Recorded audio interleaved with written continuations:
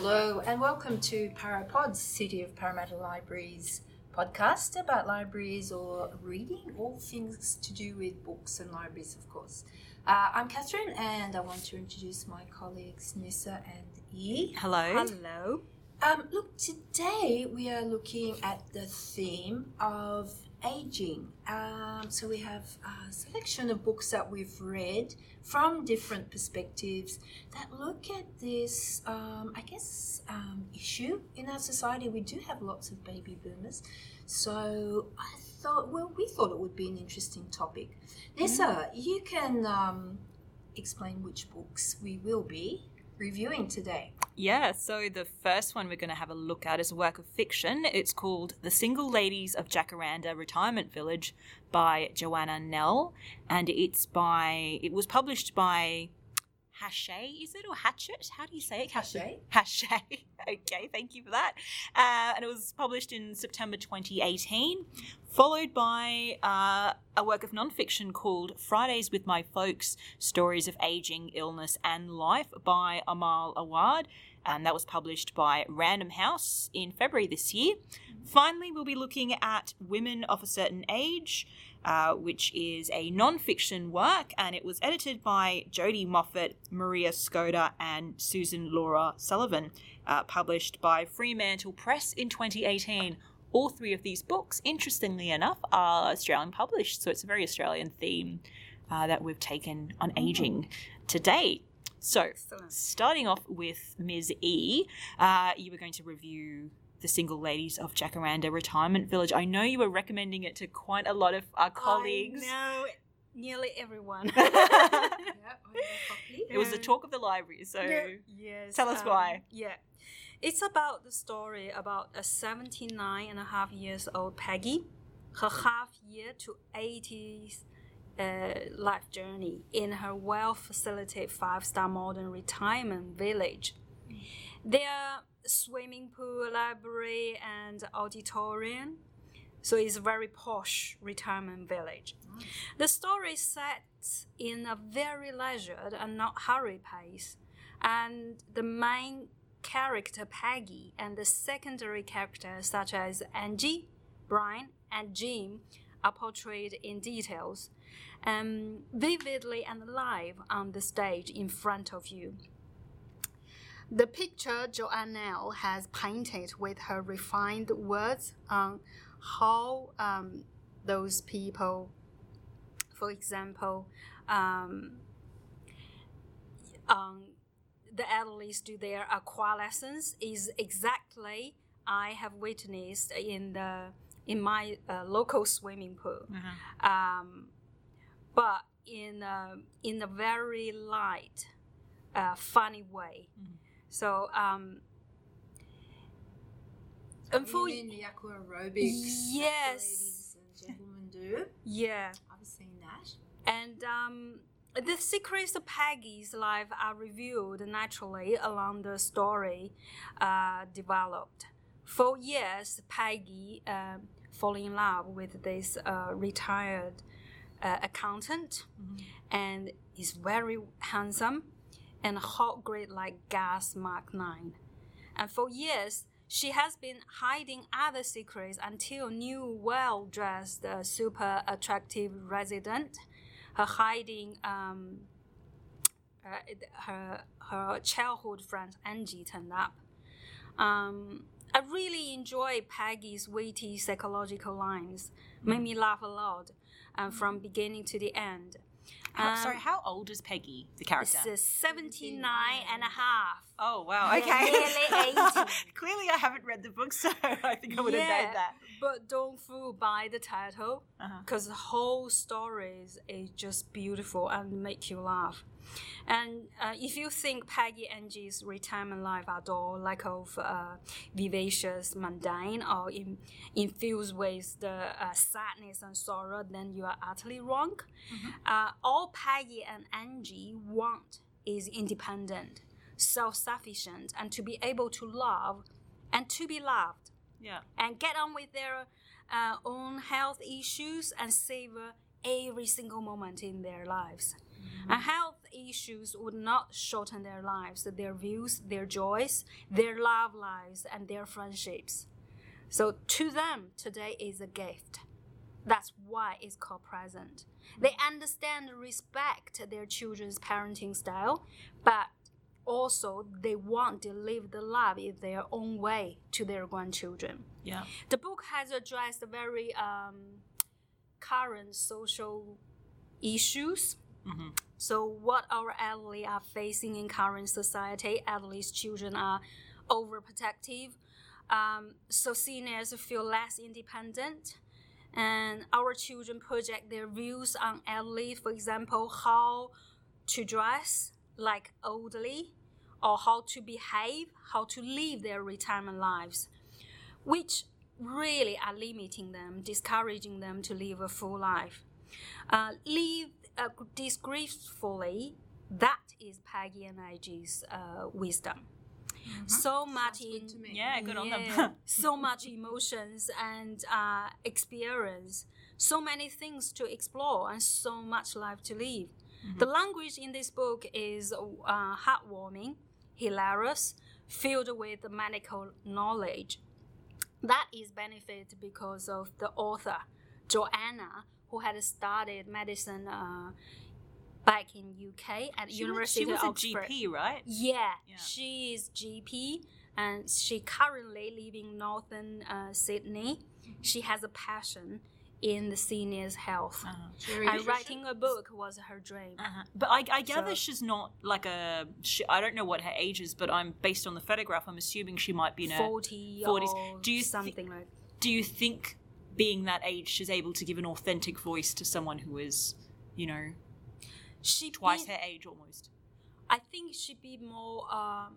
First of all, she encountered with so many patients, elderlies, and then she has established this very close relationship with her patrons and their patients, and therefore they bring the knowledge and wisdom to her and to her books as well. Yeah, she so that has a lot of empathy with and the patients. Toner books is reflecting her attitude. Happy, cheerful, gentle, graceful, and loving. It's really good book for all ages who seek peace, love, and good love to read. So come grab your copy and you won't stop laughing, which is guaranteed. Yeah. And we also have audio format for this book. Oh, okay. Is that? Do you mean an electronic audio format? No, this is audio book. Is a CD. And audio CDs. Yeah, and possibly large print too. Yeah, we do have a large print. So Jacarandas, how do they come into the title? Jacaranda, is that the name of the retirement village she's a part of? Yes. And a huge, I think, jacaranda tree, beautiful purple tree in this village, and that's the name come from. Very Australian city. Very rich. Very Australian. Okay. Yeah. Well, smoothly segueing into the next book, purple jacaranda flowers make an appearance on the second last page of the book I would like to talk about, although I've sort of skimmed through to the end, but I am actually, if I'm going to be honest, probably about a quarter way through. The book I'm talking about is Fridays with My Folks, Stories of Aging, Illness and Life by Amal Awad. So this book is a bit different. It's a non-fiction book. You also wrote... a bunch of other things, including Courting Samira, which is a work of fiction, Beyond Vale Cliches, which is a work of non-fiction, This Is How You Get Better, which is another work of fiction, and a bunch of other things, I think. She's also a... prolific writer. She is. Yes. She writes for Elle, Frankie. She's a producer, I think, for ABC's Radio National, and she also contributes to SBS, so she's quite prolific, as Catherine said. But this book that she wrote, I think it's quite interesting because E's book is a work of fiction and it comes from the point of view of someone who is elderly. Amal's book is mostly from the point of view of people who are on the other end of it. So it does talk to she has talked to the elderly as part of this book, But a lot of what she's talking about comes from the point of view of people who are carers, whether they are formal carers or they are primary carers for people who work in the caregiving industry, doctors, specialists, and so forth. So I feel it's a very holistic view at aging and the process of aging and illness in people. And she's talked about it. I think the sort of way she's done it to make it appealing is by giving a lot of anecdotes. And you can totally see that she's written, work of, like, she's really into like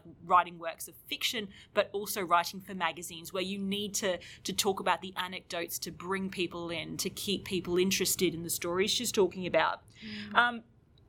So why she wrote the book, it's because she thought there was a gap in like the books on aging, because it's such a life-changing event, the idea of aging. And I mean, if that's sort of where we're all headed unless we're cut down in the prime of youth. And she felt like there was a lot of mystery around it. There was a lot of stigma around illness and dying, and it's something that people won't really talk about. It's sort of out of sight, out of mind. Once someone is older, they go to a home, and that's supposed to be the end of it. And you don't really hear about all the people, the daily interactions with it. So coming from her own point of view, she starts the stories. She starts the book with the story about how her dad was diagnosed with kidney failure. And once that happened, she became not a primary carer, but, and these are her words, a carer of sorts, with her brothers. So her brothers and Amal, they all decided to give her dad and her parents actually one day off the week where they would be responsible for them. And Amal, her lot fell with Fridays, which is where the title Fridays with My Folks comes from. And so she would spend every Friday with her dad and take him to his appointments and spend some time with them.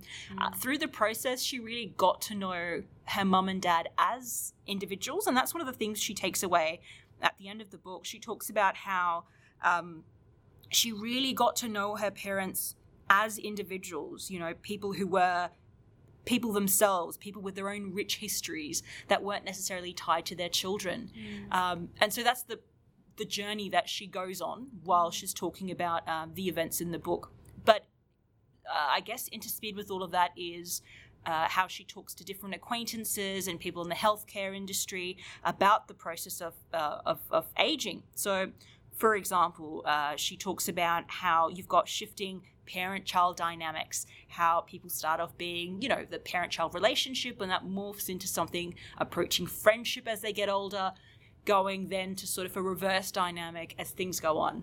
She talks about the phenomena of the sandwich generation, so people who are looking after their own children, but also perhaps looking after their parents, how they have to deal with that. She talks about things like the process of moving one's parents to a home, the fear of death, the concept of co-caring couples, where couples care for each other. She describes retirement villages that have a particular focus or ethos. She talks to older people who are living with loss, with grief, the loss of everything they've known so far, all the people they've grown up with, their acquaintances dying off and they're sort of left alone. And that sort of ties in a little bit with what we were talking about a few weeks ago with our podcast on Uplit, that sense of loneliness that people in the modern world feel. Well, if you think about it, with people who are aging, sometimes there's this concept where, okay, well, they seem fit enough to go to the shops, to, conduct their affairs. And, from the outside, one would say, okay, well, they're dealing well, they're aging well, they're coping well. But no one really, or often they don't look at what's going on behind. Are those people lonely? Are they happy? Do they have someone they can talk to? Do they get to go to, for example, their local library and meet people every day, the same staff, different people? So there's that concept that often people don't get a look at.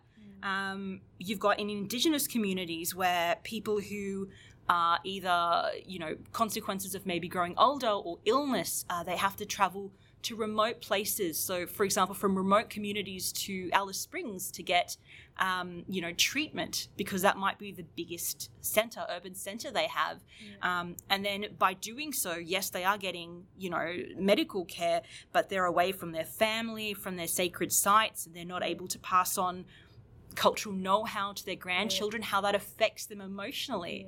Emotionally sick. Then. Dealing with that. And I really do appreciate the fact that when she's talking about all these people and like this is crammed with anecdotes, she does so in a way that captures all Australians. Again, I think this is something that I mentioned in our podcast around Australia Day, but when you've got someone who shows Australia as it currently is, she's talking about people of colour. She's talking about people who migrated, 40 years ago, 50 years ago, as opposed to just people who migrated 200 years ago. She's talking about migrant communities, recent migrant communities. She's talking about Indigenous people. So she's covering the experiences of all these people in terms of aging. Yeah, she's talking about identity, which, seems to be a common theme in a lot of books we've been reading and reviewing. Yeah, and it's recently. Exactly. And because the concept of aging is universal, it applies to everyone. It touches everyone's lives regardless of their background.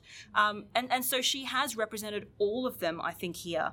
Of course, from the point of view of the elderly, she's also talked about kids, how they have to slot in doctor's appointments for their parents into their busy work schedules. The idea of having to wait for so long in waiting rooms in hospitals. Sometimes children giving their parents something to do like gardening or, some other chore, a handyman sort of chore, so they feel like they're still wanted and needed, so they're not freeloading off them. So that sort of a thing. You've got the concept of suddenly, you're in your 40s or 30s, a death happens in the family, and then you realize, oh, I'm now responsible for organizing the funeral. And that brings this awakening in a person where, wow, aging is real and I'm close. I'm so close to it. The idea of the struggle that some younger parents feel with, do they sacrifice their own family's happiness or comfort in order to look after their parents, and that sort of internal struggle that people have to go through. Some resentment, which is natural. Some kids feel towards their parents going, well, why do I have to look after you now? I'm finally, an adult, free, and that, which is, it sounds terrible, but, people are human. That's a natural human emotion. And also, children can feel some degree of guilt. Yeah, about all of that. Their responsibility towards their parents. Yeah, and it's the full gamut of emotions that you go through. She talks about all of those while also talking about her own personal journey, her journey with her father, her mother, a little bit about their histories as well. So it was a really good book, and I think the strongest part about the book is the way it's crammed full of anecdotes, because that is what gets you into the book and you really feel, connected to it. Yeah. That's connects where you we through are. the stories of the characters that she describes. Yeah, well, a lot of characters you were going to talk about, I think, Catherine, in your book, not short stories, I beg your pardon. It's a point of view of lots of different women, like notable women in Australian society, and how they deal. I mean, these are women of a certain age, as the title says, and how they are coping with the concept of aging. What did you think? Yes, indeed, Nissa. So women of a certain age, I mean, what does that mean anyway? I think for the purposes of this book, which is an anthology of short stories about the lives of women, I guess it means women over 40. Yeah. Well, I mean, 40 is not even really that old, but not anymore. Even so, those women are described as women of a certain age, which is kind of a euphemism for old. Yeah. And it kind of really looks at the stigma, I suppose, that can be attached to that phrase, women of a certain age. But this is a fantastic read. The anthology was edited by 3 women, as I think Nissa named those women, and they were sort of friends, I'm gathering by reading a bit about them. Jodie Moffat and Maria Skoda and Suzanne Laura Sullivan. One is actually a psychologist, and they actually contribute stories to this anthology, which is interesting. So they contribute stories, and they've enlisted writers who are all Australian, but don't necessarily live in Australia. So I think the books the actual stories that really resonated with me were the story by, first of all, Anne Ali. And I know you did a review recently. It was sometime, I think last year, we both Finding My Place was the book that she wrote, and we did a joint review. I think I reviewed Finding My Place and you reviewed Jackie Lambie's book. It was on our YouTube channel, Para Library, for those who want to check it out. Yep. So yeah, she was a remarkable woman, very interesting book. Gosh, and what a great writer. I was so struck by her talent as a writer. I mean, she's a professor. She's a counter-terrorism expert. Terrorism expert. Yeah. She's a member of Parliament. Yeah. She's a darn good writer and, an extraordinarily gifted woman. But her story in particular, and the title was Ignorance. And, I was really struck by, Anne Ali is Egyptian by birth. Yeah. Australian Egyptian. And I was really struck by the way she described her childhood, because she really wanted to be one of the kids from the Brady Bunch. That popular TV program from the 60s? Yeah. And her friendships, and actually her story is so powerful.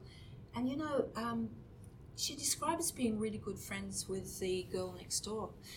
And at the end of the story, you get the feeling that she would really love to have been part of that ideal Aussie family. And that at the end of that story, I won't sort of give the ending away, but that Aussie family, years later, she finds out is less than ideal. And that story is actually packs a punch, and I really recommend that be read. And the other story that I really loved was a writer called Chrissy Neen. Now, she's a Brisbane-based writer, and she's written, I think she's got about 4 novels behind her. She is so gifted, so honest, so vulnerable. She's absolutely a real genius.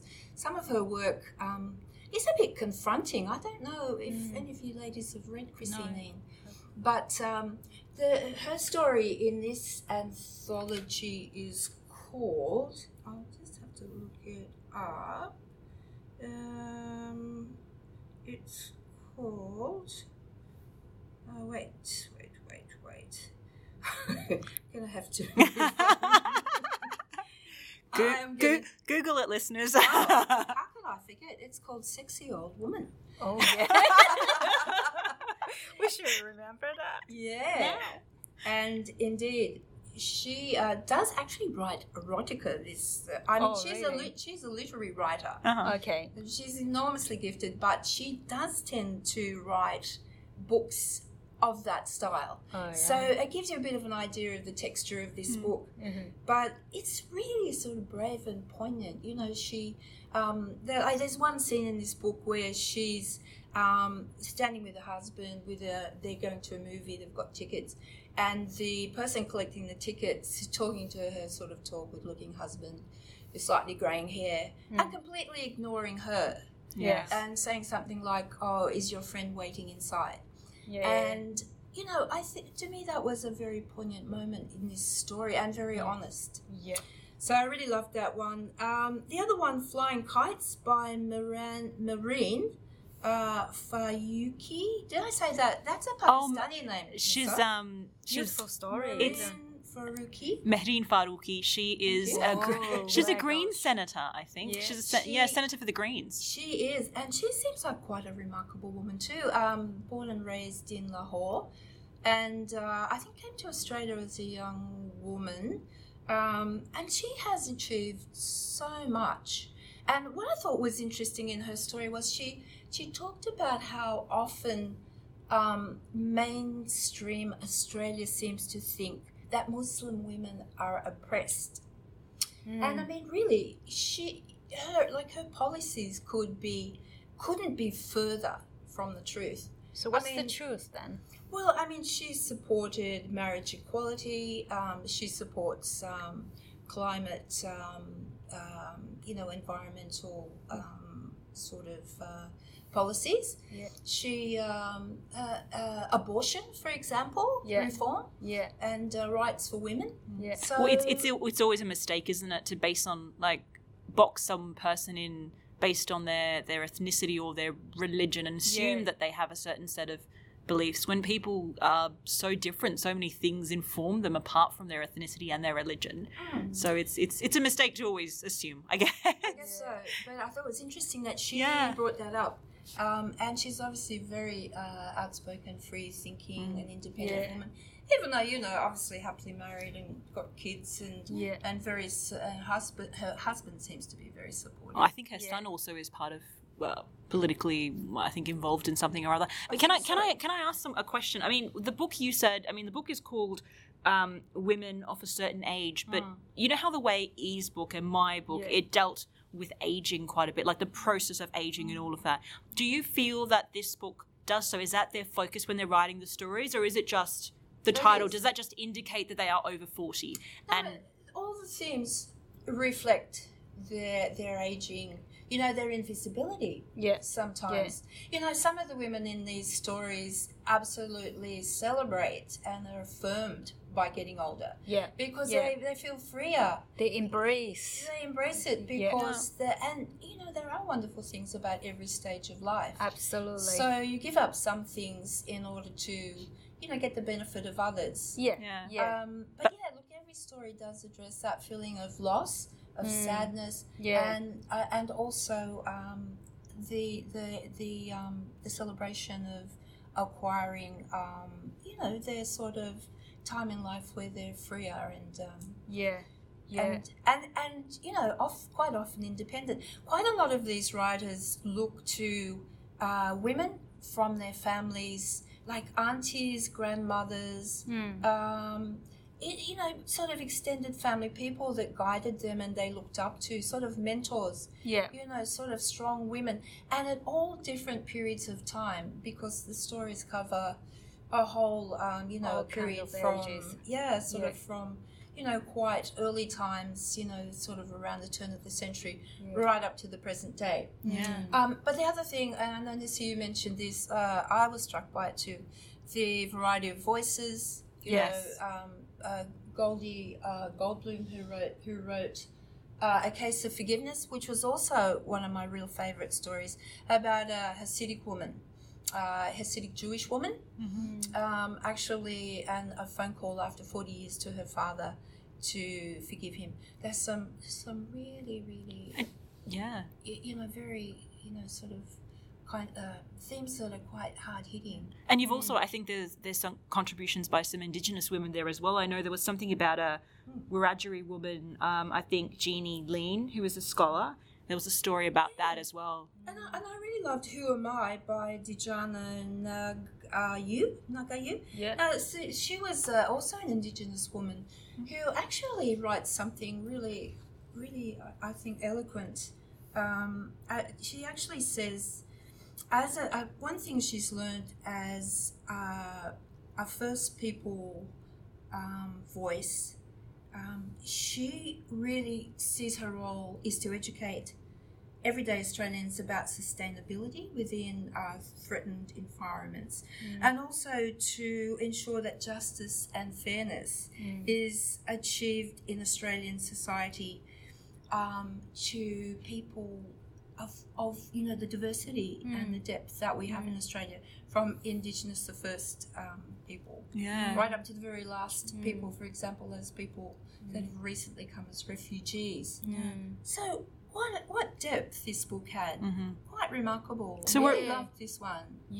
And look, So we're all on this that one. we're all on this process of aging, I guess, and there's so much we can learn from the people who've gone before us and people who hold all that knowledge from times gone by. Aging sometimes really depressing, and by what you're saying through that book, I sense of a sadness.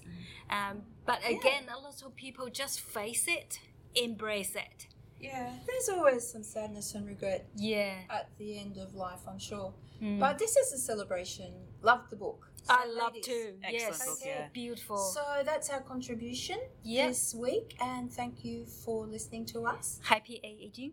Yep, and stay tuned for the next podcast. We'll And talk to you later. You can See tell you. people how to find us. Yep, On the website, our library website, libcat.pariscity.newsouthwales.gov.au. on Podbean and iTunes as well. Yes, see you then. Bye.